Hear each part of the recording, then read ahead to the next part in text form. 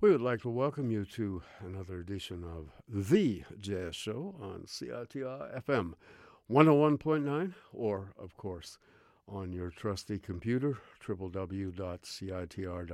My name's Gavin Walker, and we're here every Monday night with some of the very best in jazz music, and we carry on for 3+ hours of great sounds for you and all kinds of different styles of jazz and different people whose music we explore.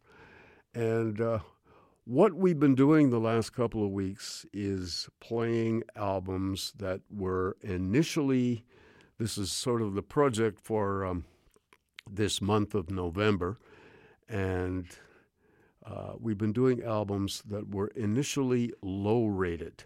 Some albums became classics, like the last two jazz features we did.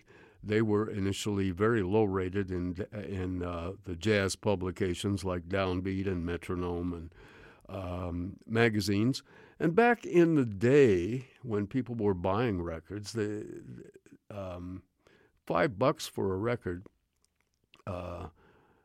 was something that you kind of had to budget for unless you were loaded with money. So you were very select in what you bought, and sometimes you didn't know much about an artist or whatever, or you may have heard of the artist, and you read a review, and you see a review that's not too good, so you just skip the record. You don't bother buying it, and sometimes you don't bother listening to it. That was the way it was done.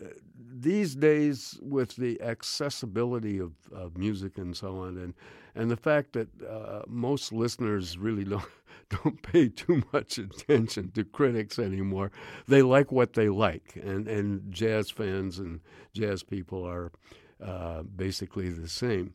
However, these sales or these reviews did sometimes negatively affect an artist. Now, if an artist was well established, then a poor album, it didn't matter because the artist had already developed an audience and a fan base for the music, so people were willing to sort of say, well, that's fine, let's check out this album anyway, and find out it was really good.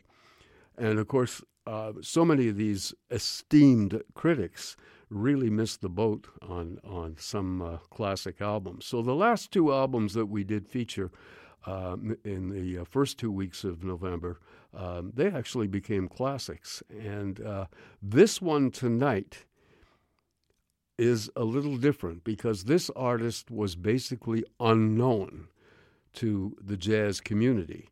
And he recorded an extremely fine album that we're going to hear, and it got 1 star in Downbeat, which is a poor rating, and it was dismissed. The album was dismissed in a paragraph that the music was inconsequential, it wasn't contributing to the great mainstream of jazz, and the performance was mediocre and basically dispensable music, and with played with very little imagination and very little taste. That was kind of the gist of the review, and 1 out of 5 stars. The person involved here, I'll tell you a little bit about the artist on the album. The album was issued on Blue Note Records. It only got 1 issue. Because of the rating, it was only issued once, and then it was never reprinted again after the first pressing, and consequently became a little bit of a collector's item. But unfortunately for the artist, that was basically the end of his career for Blue Note Records. Now, we're talking about a wonderful saxophone player who was born in Atlanta in 1929. He'd be 90 years old today if he is still alive. His name, Fred Jackson. Now, Fred could really play. He was kind of influenced by some of the great big-sounding tenor players like Gene Ammons and so on. So there's a similarity in style. And he was a very, very fine musician. And he worked mostly with R&B artists. He played with Wilson Pickett. Played with Little Richard. Played with B.B. King. But most prominently, he played with the great Lloyd Price, and he was Lloyd's musical director in his band. And there were a lot of jazz musicians that had their roots in R&B music. John Coltrane played a lot of that stuff, and so many other artists. And then came into the jazz world, and Fred Jackson, well, that's what happened to him. And, of course, he's really going to reflect his background as well.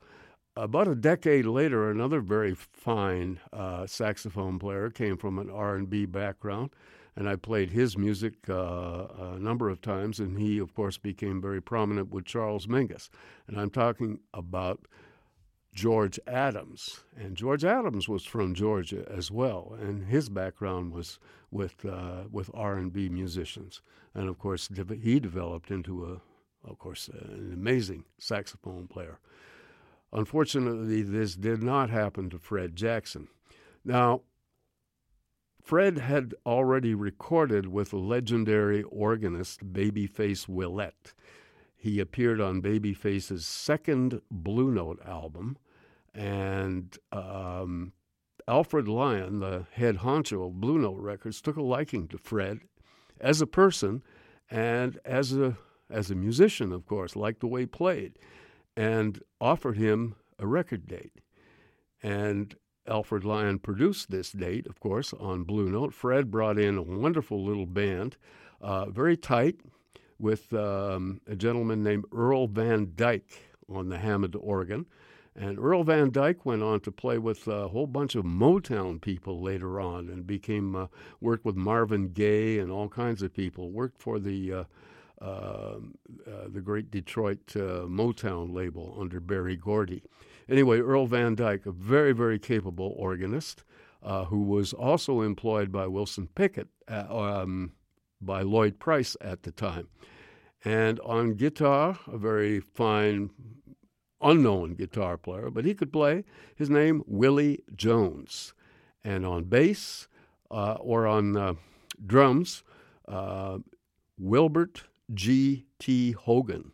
Now, he played with a lot of people. He played with Kenny Dorham. He played with Lionel Hampton. Wilbert Hogan was a very, very fine drummer. And, of course, he's the drummer on this date. Now, the album kind of, as I said, was issued on Blue Note Records. The album was called Hootin' and Tootin' with Fred Jackson. And you get the idea that this is kind of blues-based jazz. Fred wrote 8 of the compositions, or 7 of the compositions, I'm sorry. And, of course, the band, as I mentioned before, is very tight and really delivers a fine, foot-patent message. And this is kind of warm-blooded jazz to warm you up on at least in Vancouver, on a drippy November evening. And this is an album that makes you feel a lot more comfortable and toasty. And the music on here is very uplifting. Sad to say, to continue with the Jackson story, of course, it was eventually issued and given this terrible review in Downbeat magazine. And that was basically the end of Fred Jackson's recording career because the album didn't sell. And Fred did another session later on with basically the same people, a second recording, but it was never issued. And it was only when the CD was put out years and years and years later that they issued the original album, Hootin and Tootin, and the second session that Fred recorded. So that's basically his jazz legacy, other than his appearance on the Babyface Willette record. So whatever happened to Fred, I have no idea. That's it. I know that he went back to playing R&B and worked in the R&B circuit for many years. And as I said, whether he's still alive, he'd be 90 now, likely maybe not alive, but we have this marvelous recording. And that's what we're going to hear on the jazz feature. So the album's called Hootin' and Tootin'. And once again, Fred Jackson on tenor saxophone, Earl Van Dyke on the Hammond organ, Willie Jones on guitar, and Wilbert Hogan, or G.T. Hogan, on drums. Same person. Sometimes he recorded under G.T. Hogan, other times he recorded under Wilbert Hogan. But it's the same guy. We'll run down the compositions, all of them written by Fred Jackson. First one's called Dippin' in the Bag, and the second one is called Southern Exposure. Tune number 3 is called Preach, Brother. Tune number 4 is the title track, Hootin' and Tootin'. Tune number 5 is entitled Easin' On Down. Tune number 6 is entitled That's Where It's At. And tune number 7 is entitled Way Down Home. So here then is the warm-blooded and fun music of an extremely talented musician who deserved more. And as I said before, this was the one record review that literally affected this man's recording career, and it's kind of sad. And as far as I'm concerned, this is one damn fine record, and I would give it, if I was rating it today, I would give it at least 4 stars, in my humble and not so humble opinion. So here we go, the music of Fred Jackson.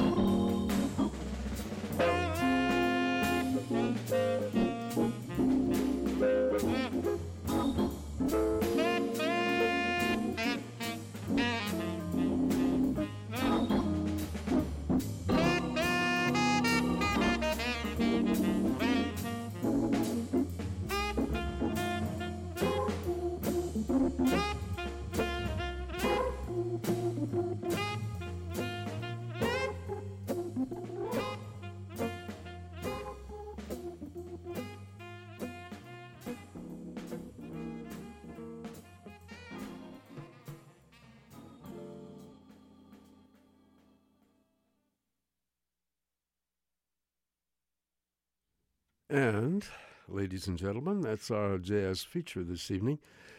The warm-blooded, bluesy, straightforward music of Fred Jackson and Company. And this album was initially issued on Blue Note Records. The title of the album is Hootin' and Tootin'. And we heard Mr. Jackson on tenor saxophone, Earl Van Dyke on the Hammond organ, Willie Jones on guitar, and Wilbert G.T. Hogan on drums. And all 7 tunes were composed by Fred Jackson. And we began with one called Dippin' in the Bag. The second tune was entitled Southern Exposure. Tune number 3 was entitled Preach, Brother. Tune number 4 was the title track, Hootin' and Tootin'. And tune number 5 was entitled Easin' on Down. Tune number 6, entitled That's Where It's At. And tune number 7, Way Down Home. This album was recorded on February 5th, 1962, at Rudy Van Gelder's studio for Blue Note Records. Alfred Lyon, the head honcho of Blue Note, liked Fred as a person and really liked his playing. Fred had appeared on one session before this, before he was given this album. He appeared on Babyface Willette's second album called Face to Face. And Alfred was impressed with Fred and offered him an opportunity to record under his own name. The record was released, and sad to say, it got a terrible rating in Downbeat magazine. Some critic dismissed the whole session as being inconsequential and not contributing to the music, etc., and gave it 1 star. So, as I mentioned before, people paid attention to record reviews back then, and Fred Jackson was not exactly a household name. So, a household name, maybe one low-rated album would not affect anybody's career, but in the case of Fred Jackson, he actually recorded another album for Blue Note a couple of months later, but it was never issued because this album, Hootin' and Tootin', sold so badly because of the bad review that nobody really heard this album. And that was basically the end of Fred Jackson's Blue Note recording career. And he went back to, of course, his roots, which were R&B, which is quite obvious from his playing. Fred played with Little Richard and B.B. King and Wilson Pickett, but most prominently played with the great Lloyd Price and organized his band and was Lloyd's musical director. And the 2 other gentlemen on this date, Earl Van Dyke, the organist, and Willie Jones, the guitar player, also worked with Lloyd Price. And Wilbert Hogan, of course, was a favorite drummer of a lot of people, so he was brought in for the date. But this is a tight little band, and of course it didn't deserve this horrible review that it got, but unfortunately that's the way things were back then. And the album was never repressed. It got 1 pressing, that was it. And a few years later actually became a collector's item. People began to pick up on this album, mostly because it was a Blue Note record, but also because it's some damn good music. And I would have certainly given it a much better rating. I had the original LP, which I sold when the CD came out, because the CD had the second unissued session as bonus tracks. So that was a very nice addition. So I'm sure you can find this particular album on the Blue Note catalog or Amazon or whatever. But it's called Hootin' and Tootin', Fred Jackson. And that was our jazz feature this evening. And, of course, the third of this month's features that were initially slagged by the esteemed jazz critics. And as I mentioned before, two of them became classics. I wouldn't call this album a classic in the sense of a word like as the Lee Morgan album, which we played last week, but it certainly is some fine meat and potatoes jazz, and just great to listen to, and nice, warm-blooded, straightforward music. And so I hope you enjoyed the sounds of Fred Jackson. Next week on our jazz feature is an album by Charles Mingus that got a terrible rating when it was first put out. And you'll be surprised at how great the music is on the Mingus album, but that's for next week. So, as I said, I hope you enjoyed our jazz feature. You are listening to radio station CITR 101.9 on the FM dial, and of course on your computer for live streaming, www.citr.ca. My name's Gavin Walker, and we are going to turn the music now because today is November 18th, and it's the birthday anniversary of an amazing trumpet player who sort of came to prominence with Ornette Coleman. He was basically Ornette Coleman's alter ego in the early days, and of course they remained musical partners right up until their untimely passings. And I'm talking about trumpeter Don Cherry. And no, not that one. This is my real Don Cherry. And this, we're going to play some tracks from an interesting album that Don Cherry did in the early 60s. He had already arrived in New York with Ornette Coleman, and they were they'd already shaken up the jazz community with their new music.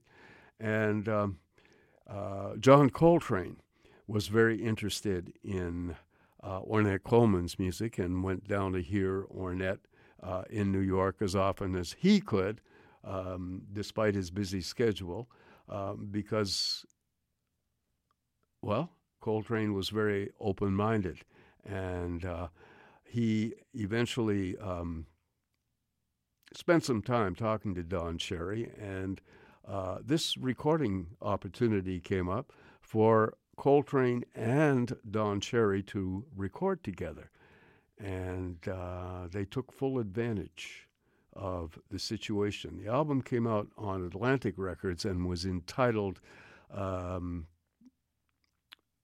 The Avant-Garde. Now, I don't know whether you'll find this music avant-garde music anymore. Our ears are so accustomed to different styles of jazz, but at the time that was, of course, it was sort of an in title.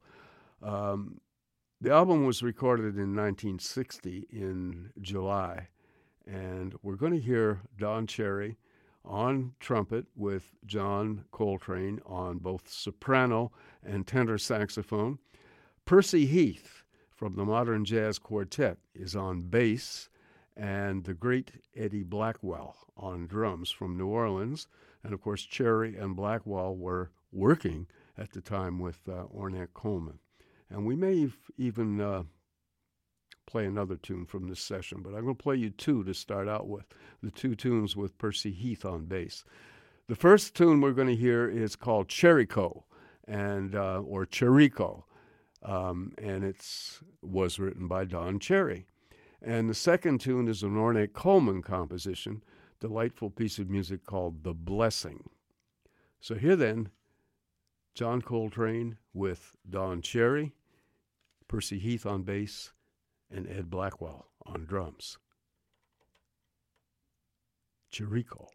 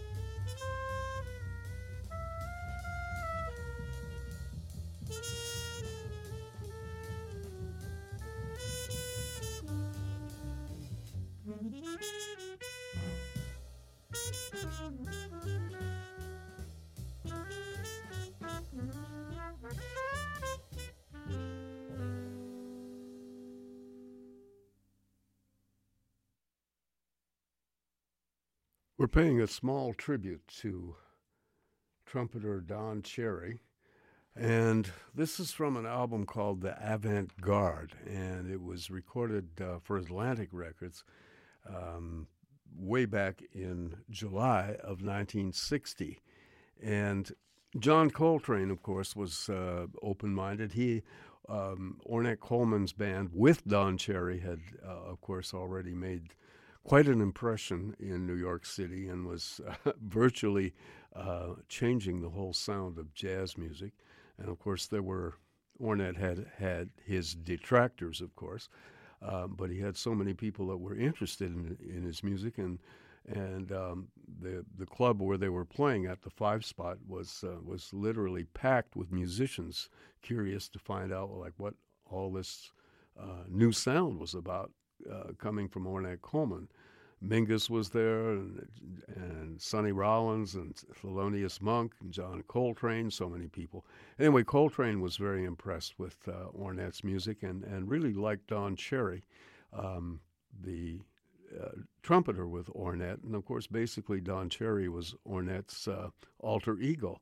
They came up together and played together throughout their lives, and Cherry was really a big part of the other half of Ornette Coleman's heartbeat, really. However, it was suggested that they get together and play and make some music together and record this album.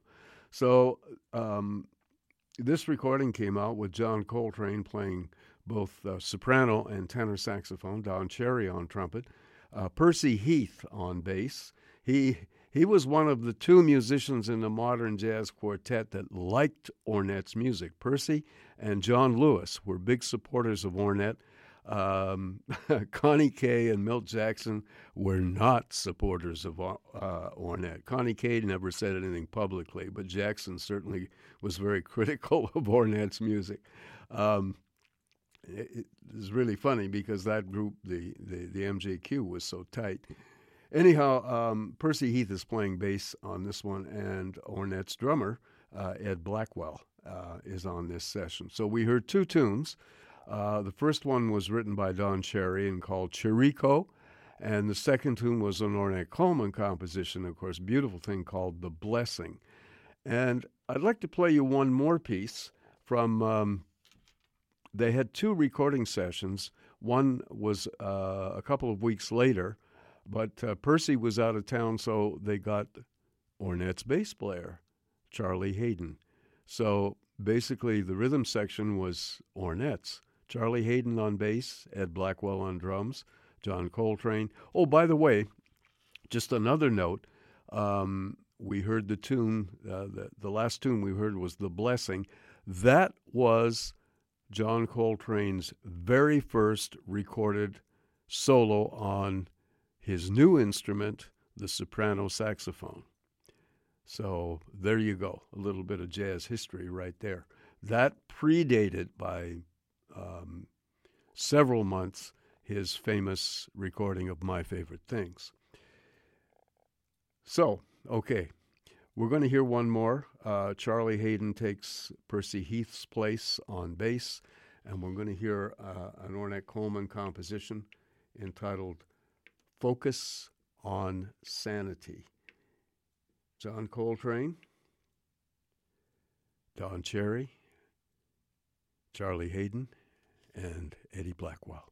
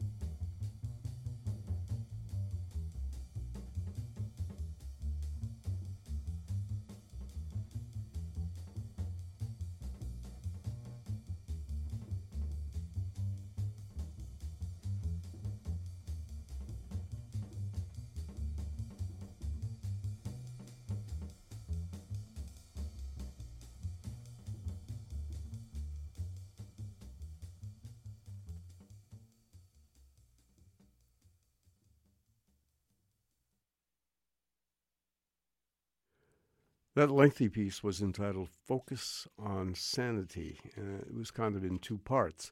And of course, it was part of this album, The Avant-Garde, a meeting of minds with John Coltrane and trumpeter Don Cherry. And Charlie Hayden was the bassist, and Ed Blackwell on drums. Focus on Sanity. And that was written, of course, by Ornette Coleman.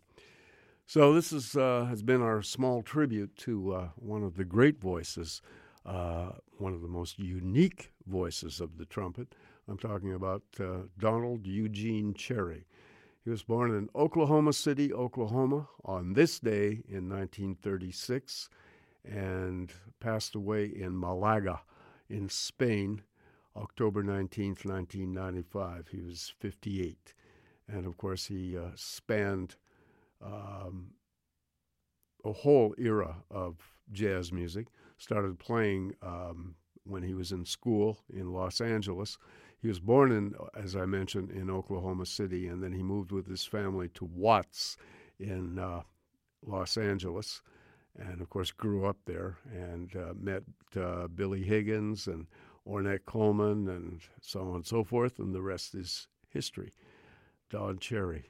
And so I thought I'd pay a small tribute to my real Don Cherry on The Jazz Show.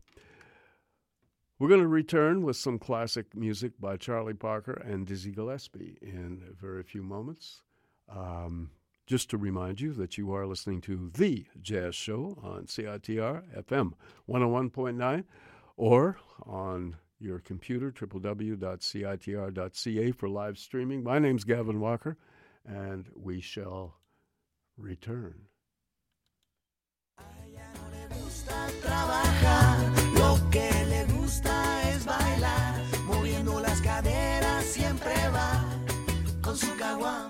The Morning After Show is celebrating its 20th anniversary on Friday, November 22nd at the Rickshaw Theater. Jenny and the Mexicats will be lighting up the stage along with special guests Maria Blues from LA. And also our local favorites, Rumba 7 and Kawama. The show starts at 8 p.m. on November 22nd. You can get your tickets now for $20 at Red Cat or High Life, or buy it online at Eventbrite. Come celebrate 20 years of eclectic sounds and live music on The Morning After Show.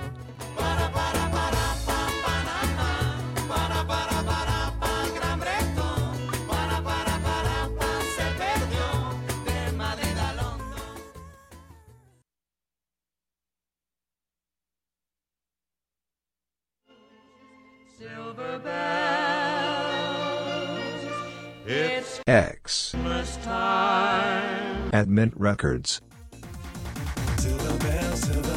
We know you'll have a great time at this year's Mint Records ridiculously early Xmas party. Join us at the Red Gate on November 30th. for a warm and festive evening of music with Dumb, Tough Age, Necking, Supermoon, Kellarissa, and Jay Arner. As usual, Santa will be giving away presents jammed with goodies from his elves at Audiopile, Nemesis Coffee, Lucky's Comics, and 6 Cent Press, along with a surprise Mint release to the first 50 people through the door. Limited advance tickets are available online or at Red Cat Records and Neptune Records. X.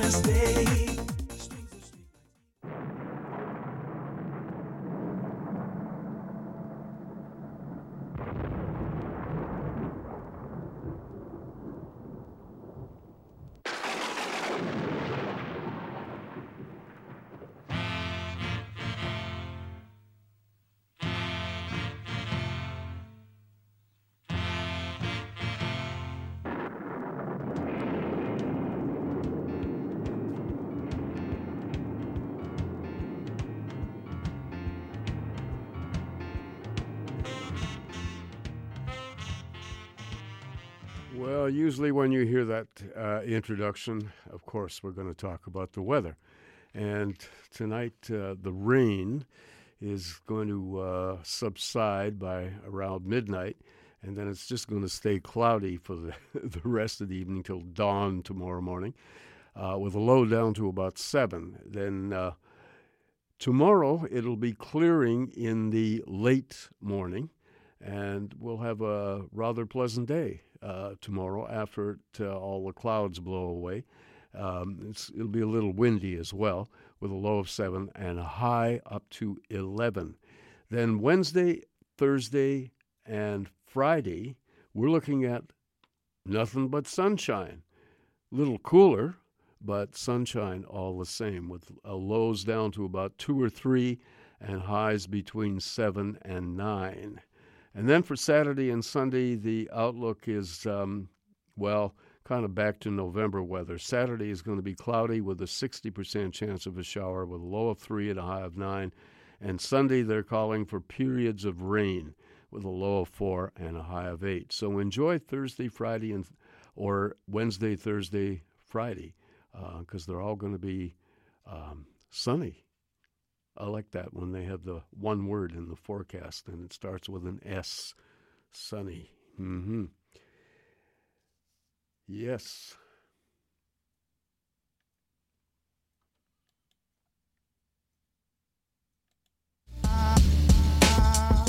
You're listening to CITR 101.9, broadcasting from UBC's Point Grey campus, located on the traditional, unceded Coast Salish territory of the Hunkaminam-speaking Musqueam people.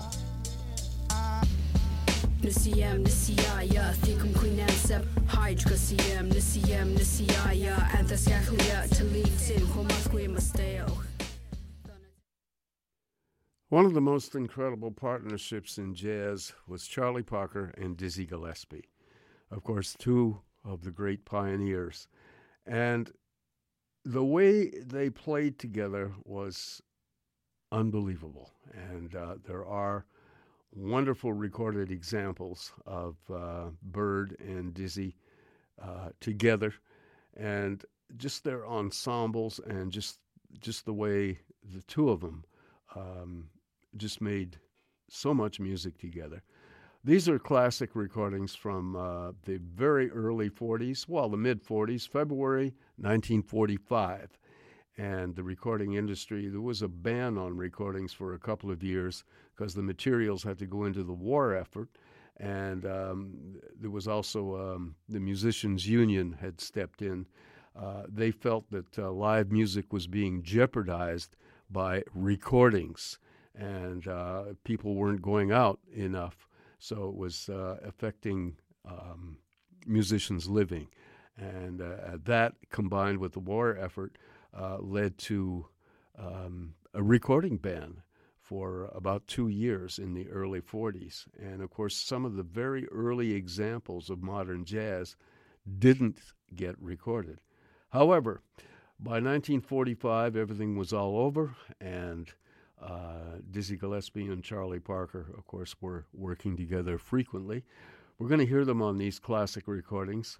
Dizzy, of course, on trumpet, Charlie Parker on alto saxophone, the late and wonderful Clyde Hart on piano, Remo Palmieri on guitar, Slam Stewart on bass, and Cozy Cole on drums. And these are 3 classic tunes, 2 of them written by Dizzy Gillespie, and the middle one is a standard, but of course it's arranged by both of these guys. The first tune is one of Dizzy's anthems. It's called Groovin' High. And the second tune is Parker and Gillespie's interpretation of the Kern Hammerstein classic, All the Things You Are. And, of course, that arrangement is carried on to this day. That's how that tune is played by jazz guys. And the third tune has one of the most beautiful passages of the 2 horns in unison playing together. And for me, this is one of the high points of modern jazz, is that final recording, and it's a Dizzy Gillespie composition entitled Dizzy Atmosphere. So here then, the immortal Bird and Diz.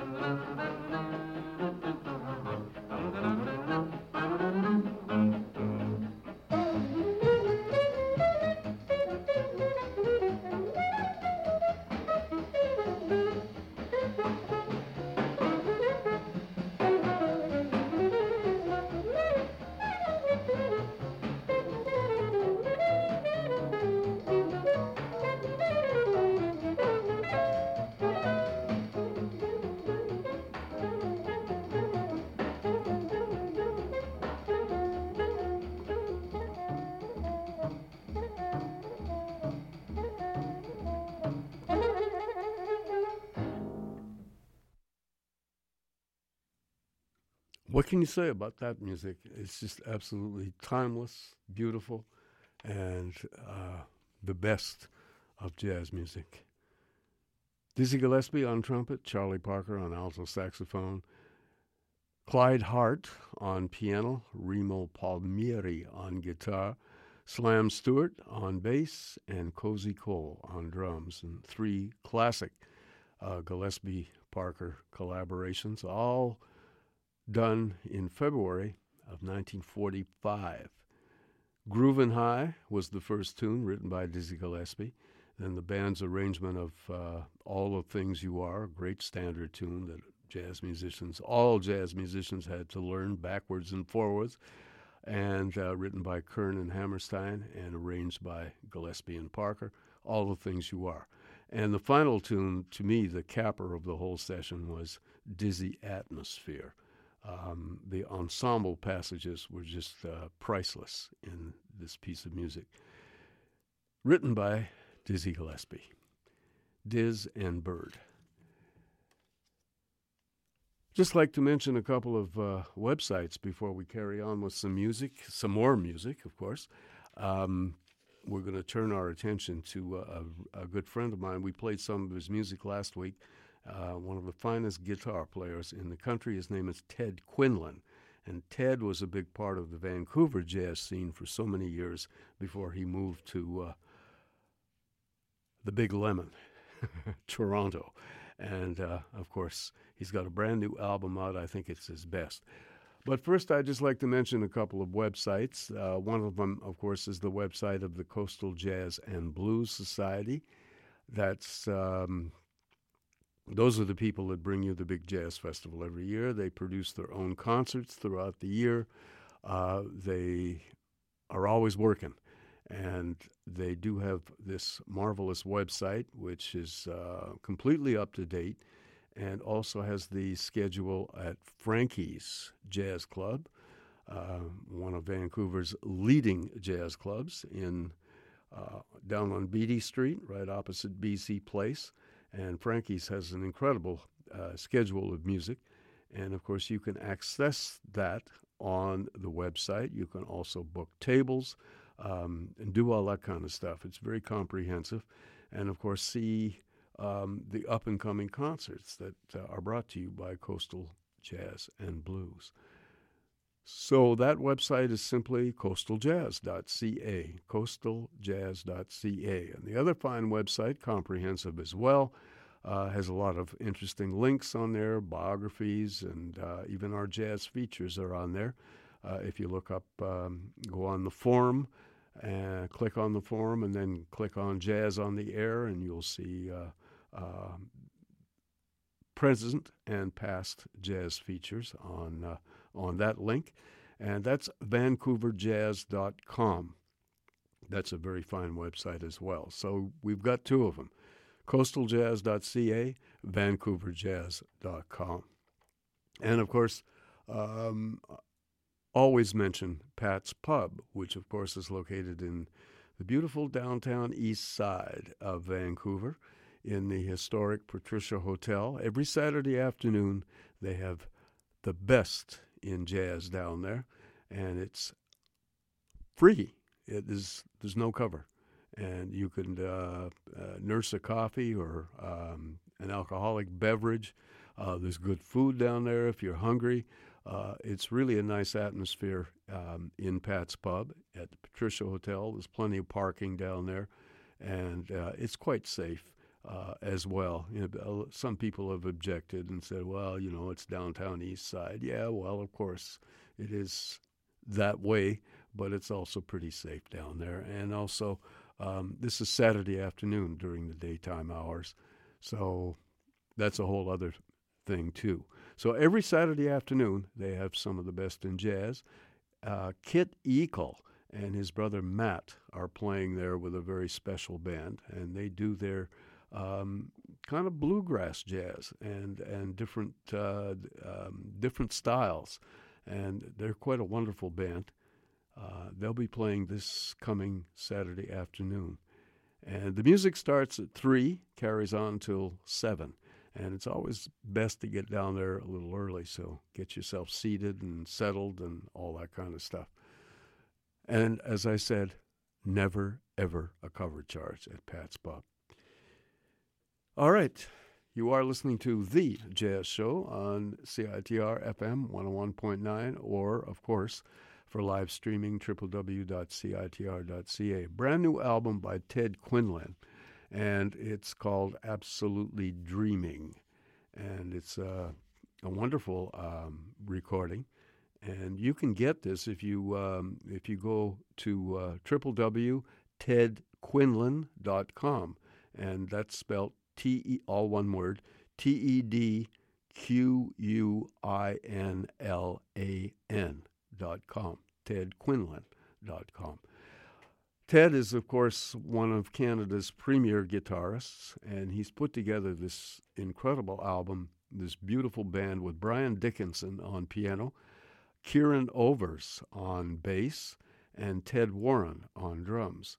And incidentally, both Ted and Kieran Overs used to live here in Vancouver and performed at all the usual outlets and gigged with so many resident musicians, including myself.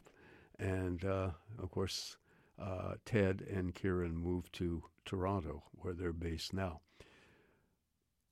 Two compositions we're going to hear. The first one is called X Marks the Spot, and the second piece of music is called Babylon, and both by Ted Quinlan. So sit back and enjoy his music.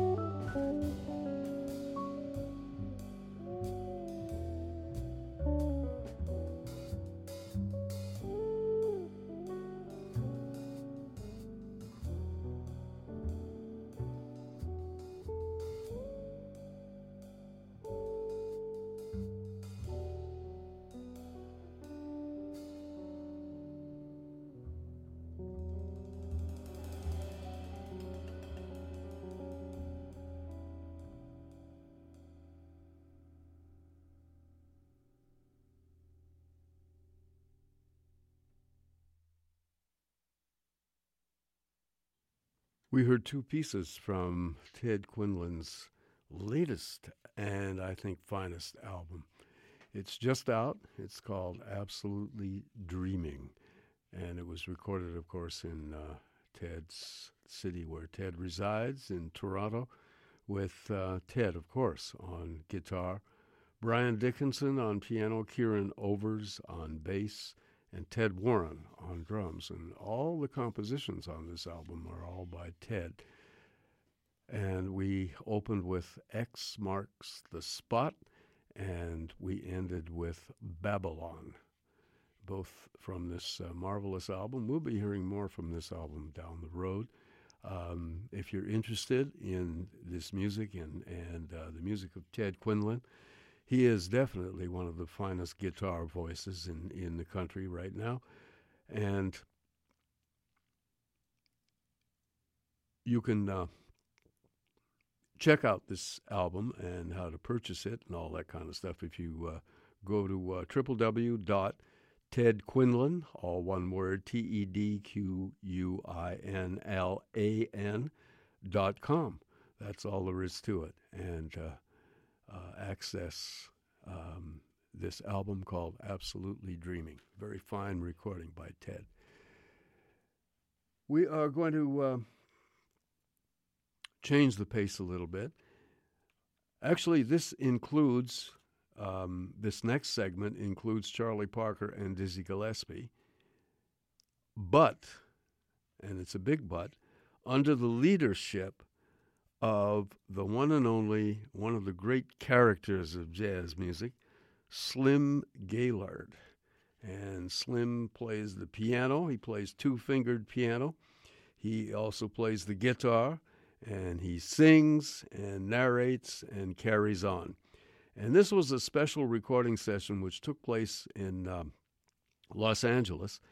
At the end, Dizzy Gillespie and Charlie Parker made their debut on the West Coast at a place called Billy Berg's, and with their band. And, of course, that was a legendary engagement.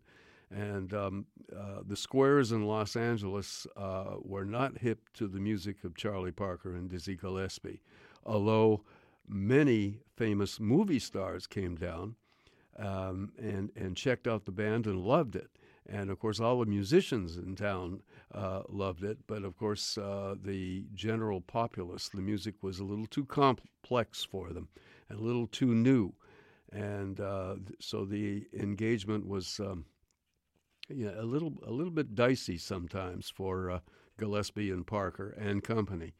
However, the intermission act was Slim Gaillard. And well, there was rumors of a disagreement between Dizzy and Slim Gaillard at one point, but obviously they'd made up and were buddies when this recording date took place, and it was recorded for a small independent label called Belltone Records, whoever they are, and they put out two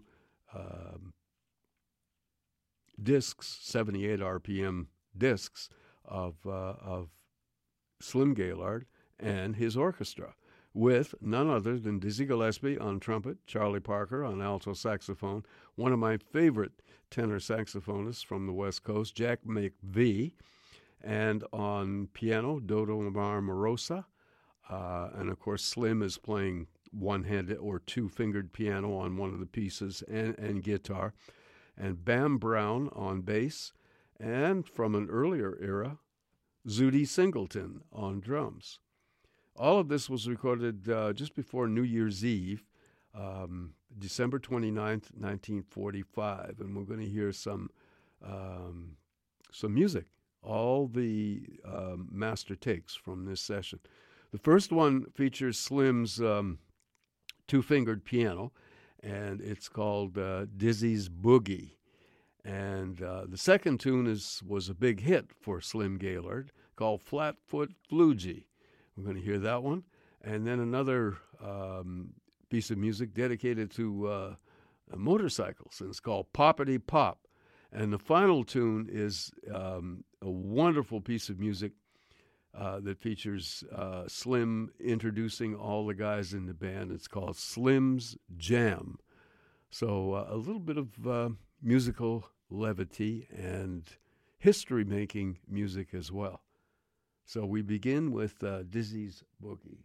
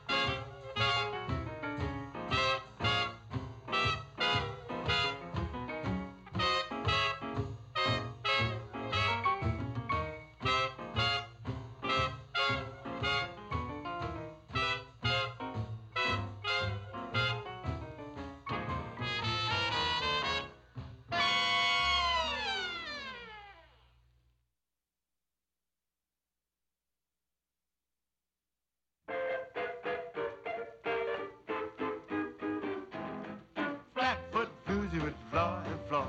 Flatfoot floozy would fly, fly. Flatfoot floozy would fly, fly. Fly, fly, fly, fly, fly. Flatfoot floozy would fly, fly. Flatfoot floozy would fly, fly. Flatfoot floozy would fly, fly. Fly, fly, fly, fly. When you're feeling low down, you don't know what to do, and you want to show down, here's the dance, the dance, the dance to do. Flatfoot floozy would fly, fly. Flatfoot floozy would fly, fly. Flatfoot floozy would fly, fly. Fly, fly, fly, fly, fly, fly. Bang, bang, bang, bang, bang, bang, bang, bang, bang, bang, bang, bang, bang, bang, bang, bang, bang, bang, bang, bang,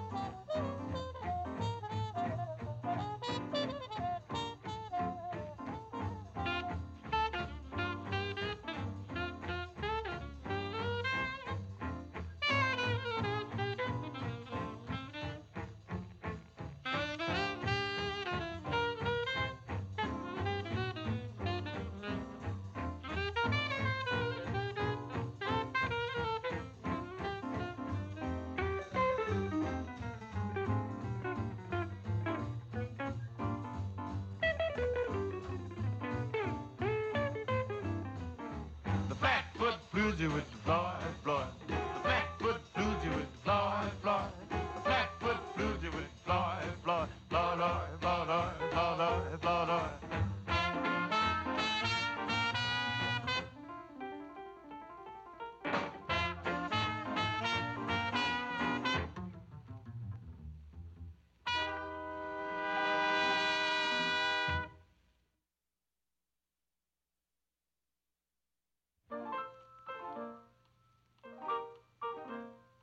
Pop it, pop it, pop it, pop. Go to motorcycle.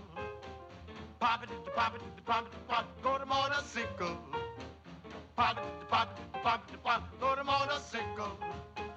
Pop it, pop it, pop it, pop. Go to motorcycle. Pop, pop. Pop, pop. Pop, pop. Pop it, pop it, pop. Pop it, pop it, pop it, pop. Go to motorcycle. Pop it, pop it, pop it, pop. Go to motorcycle.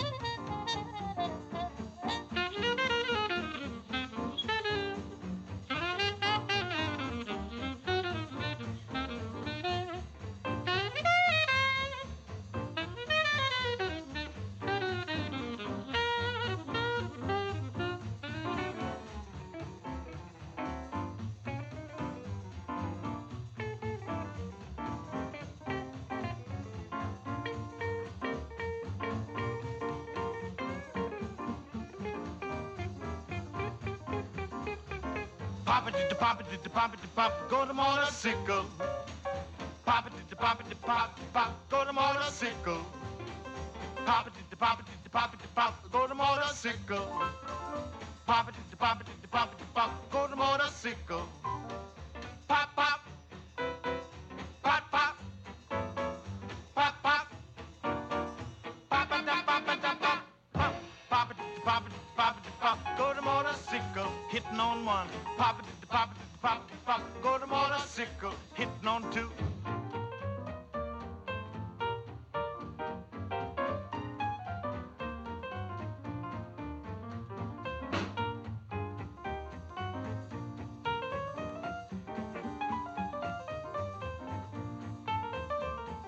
Pop, pop. Pop, pop. Pop, pop. Pop, pop, pop, pop, pop, pop, pop. Pop it, pop it, pop it, pop. Go to motorcycle. Pop it, pop it, pop it, pop. Go to motorcycle.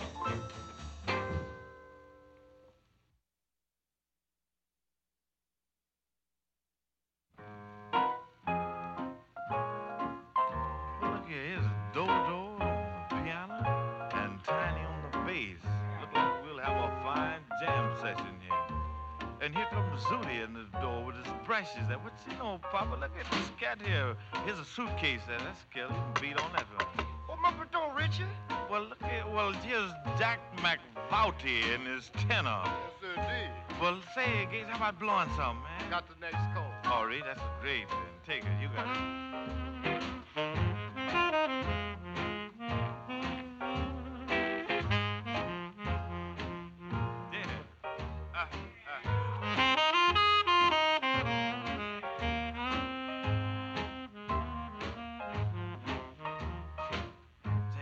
So fine. Say, you better bring me a double order of Riti Footies with a little hot sauce on it. That'll just about fix it. Oh, here's it. Well, look at Charlie Yardbird Rooney. Yeah, Slim, how's it going, Jim? Oh, everything is mellow, man. Look at this cat get his horn with the neck. Yeah, blow I got some? my horn with me, man. I want to blow some, too. Yeah, I'm having a little reed trouble. Haven't got a reed? Yeah. Well, McVouty's got a reed. He can trim it down a little. That's great. Yeah, Well, that's great. solid then. Well, let's get together and blow. We in A flat. Take the next one. You got it. Okay. All right. Yeah.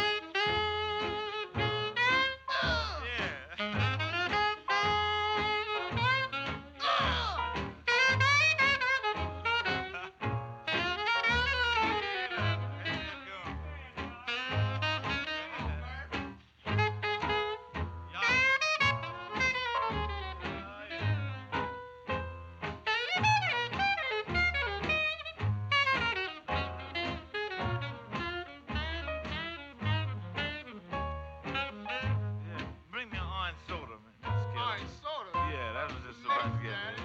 Well, look at here, Daz Maxkiven Valso Rooney with his trumpet there. Well, what you know? Oh, everything is silent. I gotta go, Dad. Well, you got to cut out? I gotta go to Jubilee. Jubilee, you got to make another day. That's groovy. Well, you got to make a gig. Take the next chord before you cut out. Take the next chord. That's killer. All right, that's all right. Fall on in and play. That's good. Yeah, let's get blowing.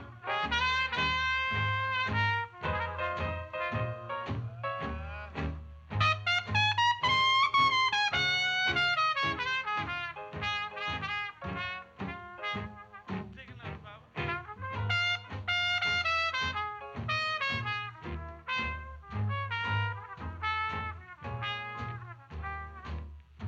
Bring me a big bowl of avocado seed soup there while we nail the seed to the roof, and that'll fix it.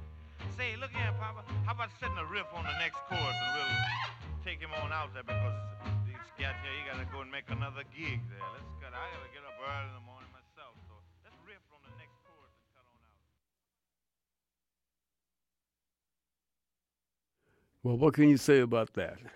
Slim Gaillard and company, along with Dizzy Gillespie and Charlie Parker on trumpet and alto saxophone, respectively, and Jack McVie on tenor saxophone, Dodo Marmarosa at the piano, and of course Slim did the singing and played the guitar and also played some one or two-fingered piano as well, along with Tiny Brown on bass and Zudi Singleton on drums. And all of that took place in Los Angeles, December 29th, 1945. And we heard the first piece of music featured Slim's piano playing, if you can call it that, and that was called Dizzy's Boogie. And the second tune was a big hit for Slim, and that, of course, was the famous Flatfoot Flugey. And tune number 3 was dedicated to motorcycles, or as he said, motorcycles, poppity pop. And the final tune is my favorite of the whole set, Slim's Jam. And everybody gets a chance to say their say and get on out and carry on some. Slim Gaillard, legendary performer and one of the best-loved jazz characters. We're going to turn our attention now to the sounds of Hammond organist Charles Earland. And this is a historic recording in that trumpeter Lee Morgan is one of the soloists on here, and this was his last recording 2 days before he met his fateful death. He was shot to death a couple of days later when he was working at the Slug's Saloon with his own band. And that's a whole other story. But he was very much alive on this session and playing beautifully. We hear Charles Earland leading the band on Hammond organ. There is a trumpet section made up of Lee Morgan, Virgil Jones, Victor Paz, and John Faddis. But Lee Morgan is the soloist on here. And also we're going to hear Hubert Laws on the flute. We're going to hear, there's a couple of guitar players on here, John Furry, Greg Miller. Billy Cobham drives everything along on drums, of course, and Sonny Morgan is on conga drums. And we have a couple of trombone players in the band as well, Dick Griffin and Clifford Adams, and Jack Jeffers on bass trombone. Anyway, we're going to hear a tune that was written for the Chicago Transit Authority, CTA, and of course the band eventually became Chicago, and it was under the direction of Robert Lamb. And he wrote this tune called Happy 'Cause I'm Going Home. Charles Earland.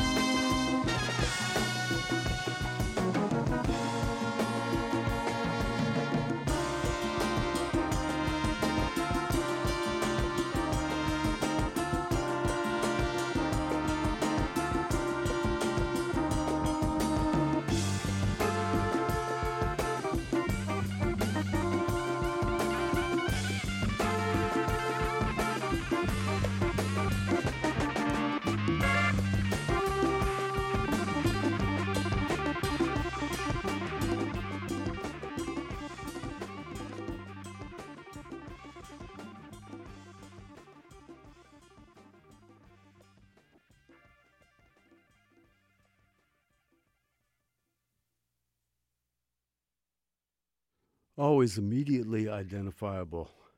Charles Earland on Hammond organ. That's from his album called Intensity, and kind of a historic date in that it was the last recording session by trumpeter Lee Morgan before he read his untimely exit from the planet. And just a couple of days before that happened. And a large trumpet section as well as a brass section. But the main soloists on here, of course, were Charles Earland on the Hammond organ, along with Hubert Laws on flute, and Lee Morgan on trumpet. And, of course, the whole band was driven along by Sonny Morgan on conga drums and the great Billy Cobham on drums.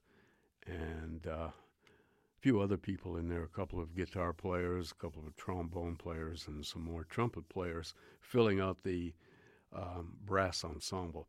Anyway, that was Charles Earland's arrangement of Robert Lamb's Happy 'Cause I'm Going Home. And Robert Lamb, of course, was the brains behind a great band called Chicago. Wonderful band. Charlie Rouse was Thelonious Monk's main man for over 11 years. And during the 60s, he recorded very few albums under his own name. He recorded a good one for Epic, which was a quartet album, and one for Orrin Keepnew's Jazzland label called Taking Care of Business. That's an excellent album as well. And, of course, Rouse played a little differently when he was away from Thelonious Monk. He did 3 sessions for Blue Note Records, but unfortunately only one was ever issued, and that was a bossa nova session called Bossa Nova Bacchanal. And that's a good record. It really is. And unfortunately, his Charlie Rouse's other 2 sessions didn't amount to much. They were aborted for whatever reason. This one held a lot of promise. And as you'll hear from this piece of music, it seemed that this was going to be a wonderful recording session, but we'll never know why it broke down, because nothing else from this session was salvageable except this one tune. And the personnel on here, they're all great musicians that Charlie put together. And I have no idea what the story is of why this session fell apart after this one tune was recorded. And so therefore, this is the only tune that survived from this particular recording session, which was done in 1965. And it features Charlie Rouse on tenor saxophone, with Freddie Hubbard on trumpet, McCoy Tyner at the piano, Bob Cranshaw on bass, and Billy Higgins on drums. And with personnel like that, the music has got to be good. But for some reason, I don't know what happened. There must be a story connected with it. However, this is the one surviving track. And this is a first take of a brand new composition. And it sounds as if they've been playing it for years. This piece of music is called One for One, and it was written by Charlie Rouse.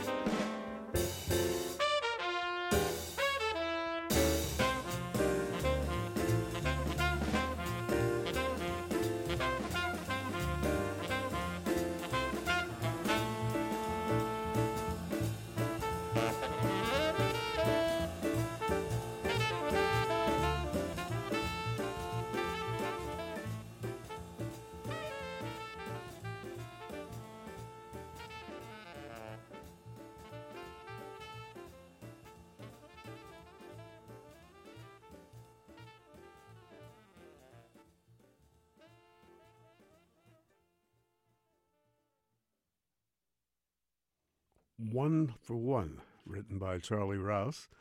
And this was the only thing that was salvageable from this aborted recording session.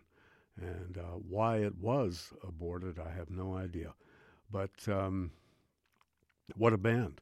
Charlie Rouse, of course, on tenor saxophone, Freddie Hubbard on trumpet, McCoy Tyner at the piano, Bob Cranshaw on bass, and Billy Higgins on drums. Definitely an all-star group. And one day I'll unearth that story and find out why that session broke down after that tune. That was the first take of a tune that Charlie had brought to the recording session. And it seemed that the band gelled beautifully on that piece of music. We're going to hear another session from Blue Note that was rejected.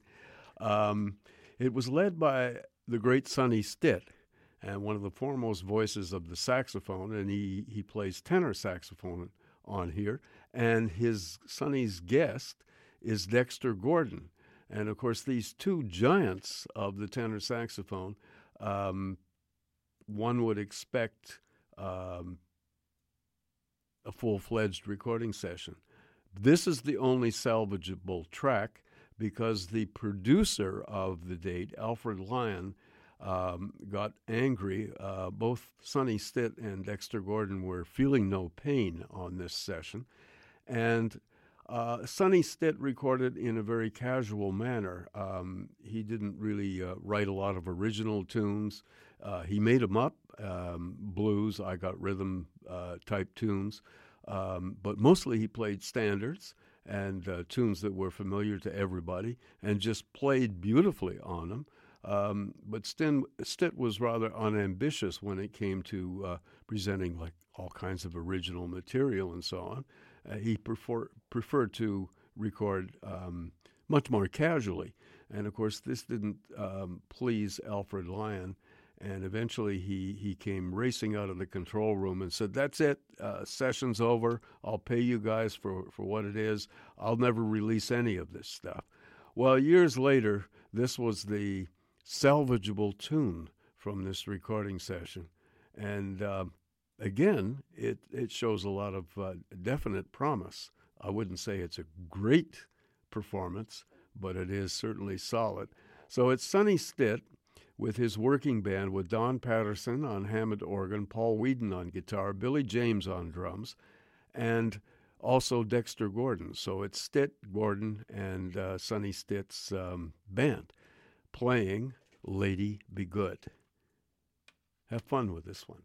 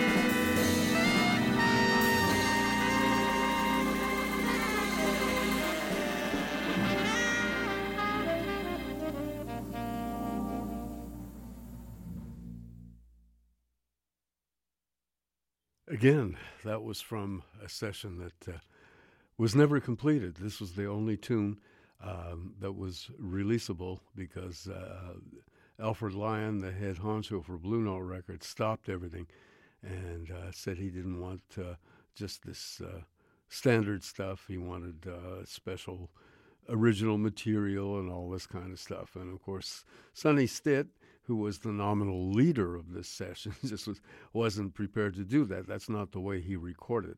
And he was playing along with Dexter Gordon, two of the greatest voices on the tenor saxophone, Stitt and Dexter, along with Stitt's band at the time, which included the great Don Patterson on Hammond organ, Paul Whedon on guitar, and Billy James on drums.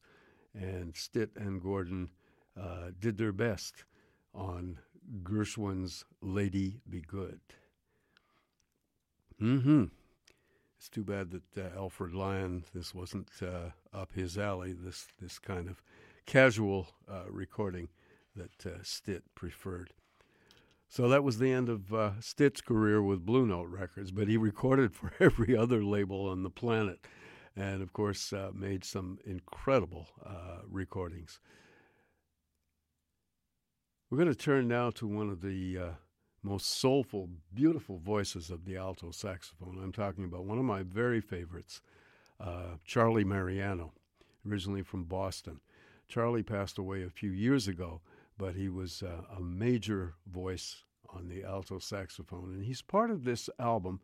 The leader here is drummer Elvin Jones, and we're going to hear 3 tunes with Charlie Mariano on alto saxophone, Sir Roland Hanna at the piano, Richard Davis on bass, and the leader, Elvin Jones, on drums. And we're going to hear 3 tunes. The first one was written by a gentleman named Bob Hammer, who did a lot of arranging for Charles Mingus. Anyway, he wrote the first tune. It's called Dear John C., dedicated, of course, to John Coltrane. The second tune is another Bob Hammer composition entitled Ballade. And tune number 3 is one of Charles Mingus's most famous compositions called Reincarnation of a Lovebird. And we may hear a couple more pieces from this marvelous album called Dear John C. But first of all, here's the title track, and of course check out Elvin Jones, of course, but Charlie Mariano's beautiful alto saxophone playing.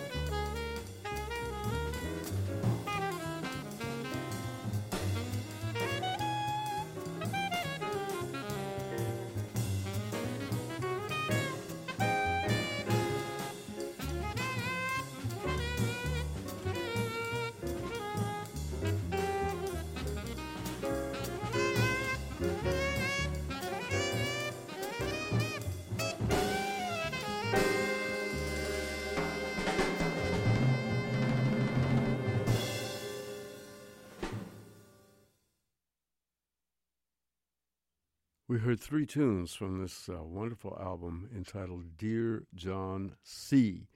And the leader was drummer Elvin Jones, and he picked some great musicians. Richard Davis on bass, Sir Roland Hanna at the piano, and the great voice of the alto saxophone, Charlie Mariano.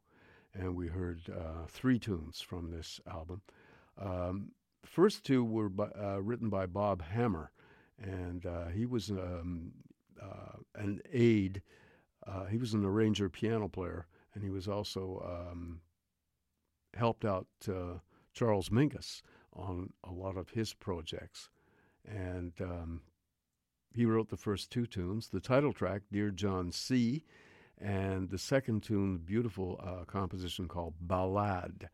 And the third tune was, of course, by Charles Mingus, and that was his famous Reincarnation of a Lovebird, a tune that he wrote for Charlie Parker, played beautifully by Charlie Mariano, Elvin Jones, Roland Hanna, and Richard Davis.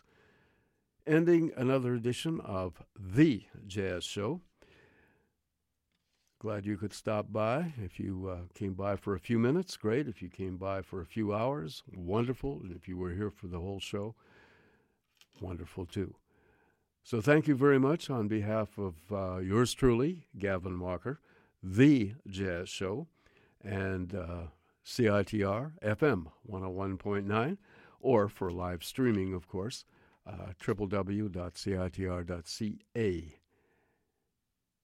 We shall see you, and enjoy yourselves for the next week. And we'll be back next Monday evening with the final show for the month of November. And our jazz feature is a marvelous album that was initially treated very offhandedly by the one and only Charles Mingus. And I'll give you a full explanation of that album and its reception next week. So do join us, and we start the show every Monday night at 9 p.m. We'll see you then. Take care and have a good week. Bye-bye for now.